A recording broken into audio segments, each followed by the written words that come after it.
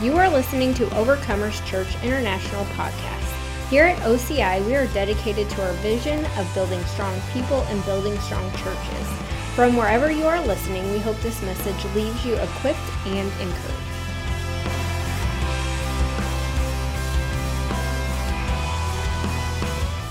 Over the years, you can believe this or not, but I have been criticized. And I have learned, and I am still learning. Because when people say things, and when people think things, and, the closer you get to the Lord, the more sensitive you are to things in the Spirit, and so sometimes you'll hear conversations that you wish you'd never heard. And that might sound foreign to you, but, when we get saved, we come into a relationship with Jesus. The Bible says that we become one with Him. And, there's conversations that Liz will be having that I'll overhear just because I'm one with her. And then usually I have to say, quit talking about me like that. No, I'm just kidding. I'm just kidding. She doesn't talk bad about me. But, you just hear things. You just know things. Things go on. Things happen. And so you just have to come to this place in your walk with the Lord where nothing else matters except for what God says about you. That can be a challenge. Let me tell you, it is a challenge. But it's the place that we're all called to be. We're all called to be in His love consistently every day. And I fail at it sometimes. But it's my goal. It's my aim in life to consistently remain in His love so that what's going on around me doesn't shake me, doesn't move me. If people and circumstances are moving us, then we've allowed them too much influence in our life. Because the love of God is supposed to bring a stability in us and around us and on us and through us that it just literally doesn't matter what else is going on. I heard this guy one time. I'll never forget this. He has several churches, and in the middle of the night one night, somebody called him and said, "Pastor, you got to get to the church." He said, it's on fire. The building's on fire. And he was like, "Oh my gosh." And so he gets in his car and he's driving, and as he gets a ways out, he can see the flames shooting up in the building. And he stopped and pulled over on the side of the road, and he just was watching. And he said, "God, you have a problem." And he said, "Through this whole thing, I will never leave you, and I will never forsake you." And when I heard that, I thought, there's a guy who's got a revelation of God's love. Because if we're screaming, "Oh, God, don't leave me," what are you going to do? What's going to happen here? We haven't got God's love worked in our heart like we really need to have it worked in there. We've not become rooted and grounded in love like we really need to. And there's no condemnation. I think we've probably all experienced things like that where we weren't as strong as what we should have been. But I want to be at a point to where if something in my life is on fire, that I can say, "You know what, God, you got a problem. And no matter what happens here, I'm going to stick with you because I know you have the solution, and I know you love me, and it's just no problem." And I've over the years I've had, and I'm only saying this just to make a point, that I've had people often criticize how we do things. It's funny. Some people come in and they go, "Oh, you have too much order." But then someone from like a maybe denominational background and come in and be like, "You guys are whacked out of your minds." And so here's what I found. You just have to be who you are. And you just have to do what God's telling you to do and just be in love with Jesus and let Him figure all the rest of the stuff out.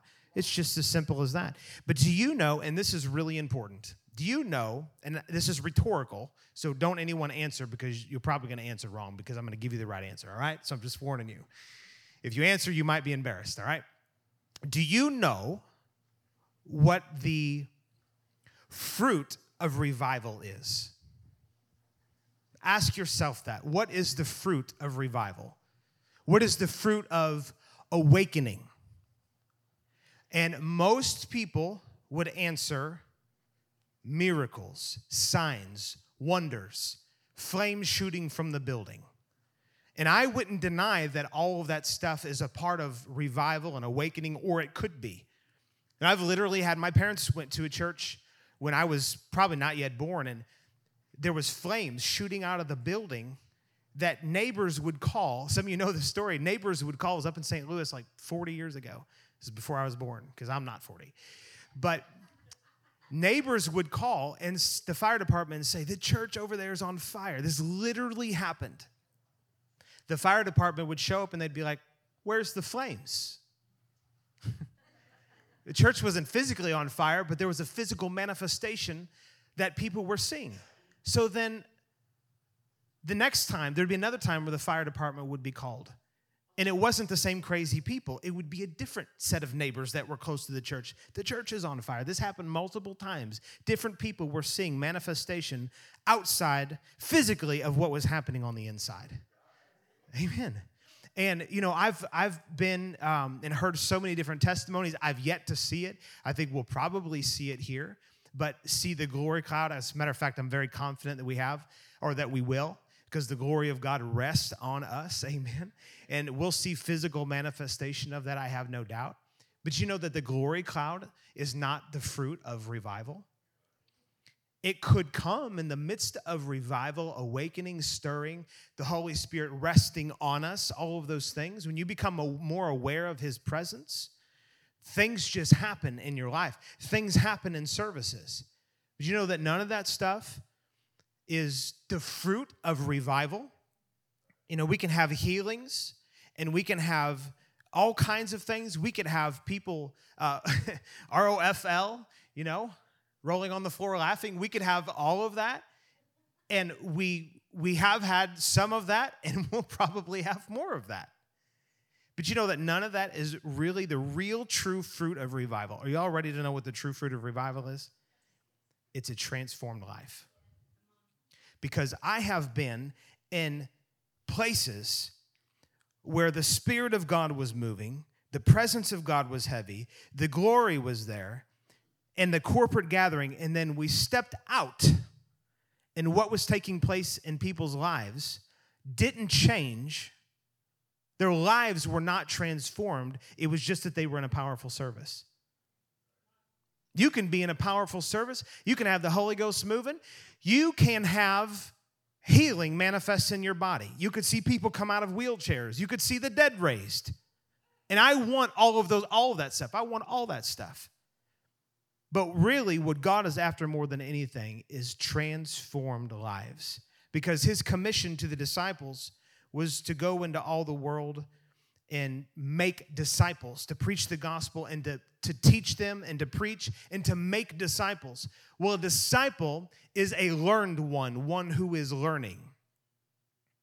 And so it's interesting that we talk about the Holy Ghost and about the power of God and the glory of God, and I love, and sometimes we have services that are spectacular. And sometimes we have services that are less spectacular. And I can't always give you the answer for that. We just follow what God's telling us to do, and we just do it. But oftentimes people are looking for the spectacular, and they miss the supernatural. You guys did good. Let's come over here. Sometimes people are looking for the spectacular, and they miss the supernatural. You guys can amen that too. I mean, twice is nice, right? But that's really what indicates a spirit of revival. And I'm saying all that to say this. We have a spirit of revival that's on this church. We haven't seen with our eyes everything we want to see, but what we are seeing are transformed lives. We're seeing people be turned around in their own personal life and set on fire for Jesus.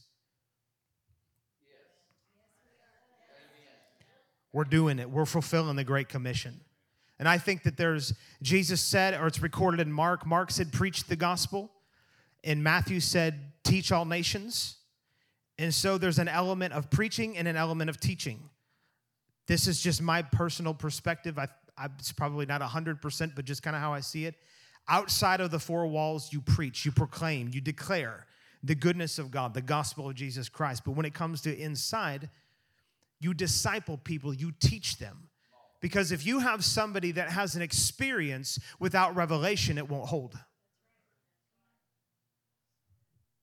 If you have an experience without revelation, that person has nothing to build their life upon except for an experience. And experiences come and go.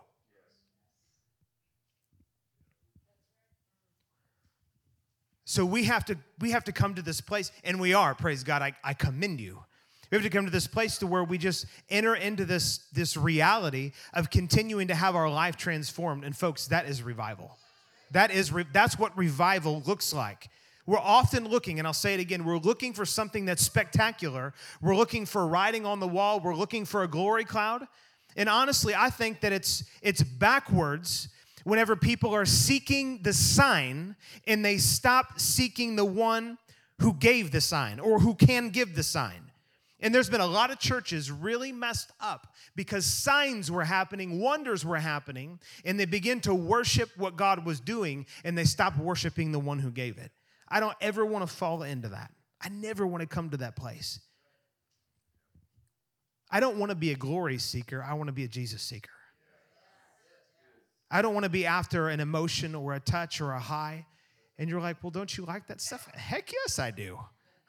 I love being in worship and just have the overwhelming sense of God's love. He wants to rest on us, and He wants us to experience Him. He wants us to encounter Him. He wants to do things to where we feel Him. God gave us emotions. They're the spice of life. We're supposed to experience Him on an emotional level. But how many of y'all know when you go to Six Flags, which I desperately hate going there, but anyways, when you go to Six Flags, you only spend 30 seconds or 60 seconds on a roller coaster, and you spend an hour waiting in line and half of your day just walking around going from place to place, right? And I'm not trying to compare the Holy Ghost to a roller coaster. What I'm saying is you don't always have a high all the time. And if you live that way, you're always looking for that, you're going to find yourself being very disappointed. And this is very true. You will find yourself comparing the church that God has called you to all of the experiences that you had. Churches actually are not, churches are the bread and butter of the kingdom of God.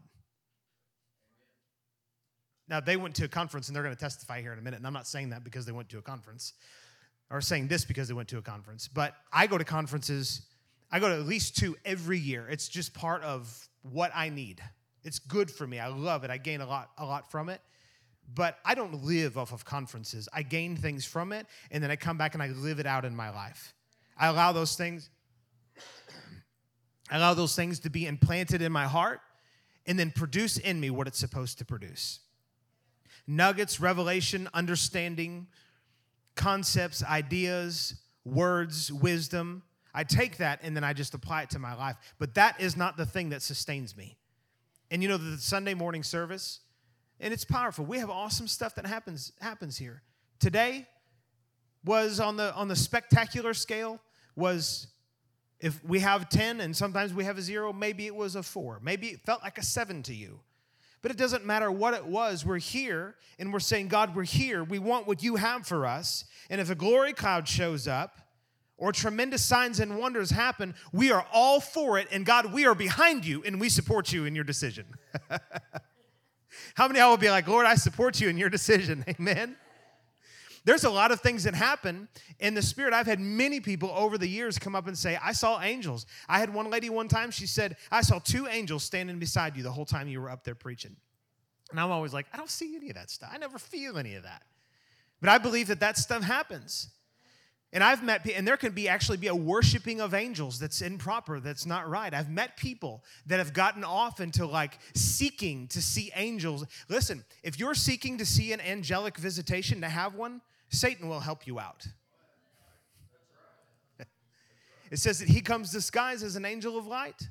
I've had people, because see, the way that faith works is that you can believe God for something, or you can just believe for something, and you can see it manifest in your life. But when you're seeking for things that God's not having you seek and are not necessarily part of his atoning work, you got to be careful with that kind of stuff, particularly with angels, because there are angels that will come disguised as an angel of light. Lots of world religions have started because they received some kind of angelic visitation, and it wasn't an angelic visitation from God, it was from the enemy. We're not supposed to seek signs and wonders. We're supposed to seek him. And signs and wonders will come in the right way, in the right time. God will manifest those things for our benefit. And I think it's foolish if anyone ever was like, oh, we're not seeking signs and wonders. I mean, a glory cloud shows up. We're gonna participate in that. We're going to watch that, but we don't seek those things. Does that make sense? What causes us to be able to say that we are in a revival and that our country, and I've changed my language, we're not going to have an awakening. We are in an awakening. Our country is in an awakening. It's just maybe got like one little crack open and some eye boogers still there or whatever, but it is awake, and it is the process of coming out of its slumber in Jesus' name. But what we don't want is just for an excitement to hit the land and not have anything lasting. We want lasting fruit, and that only comes when the hearts of the people are transformed from the inside out. Because transformed people bring reformation.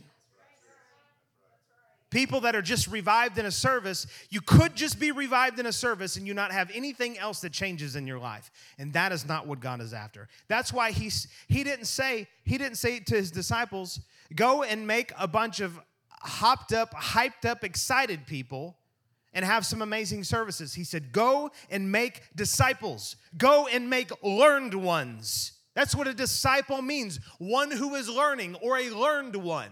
Go and make people. And you can't make them, but he was saying, form those people. You pull them out of their life, out of their world, out of whatever's going on, and you instruct them in my ways. I'm going to give you the Holy Spirit. He's going to help you, but your job is to go and to make disciples. Amen. That's a really good word.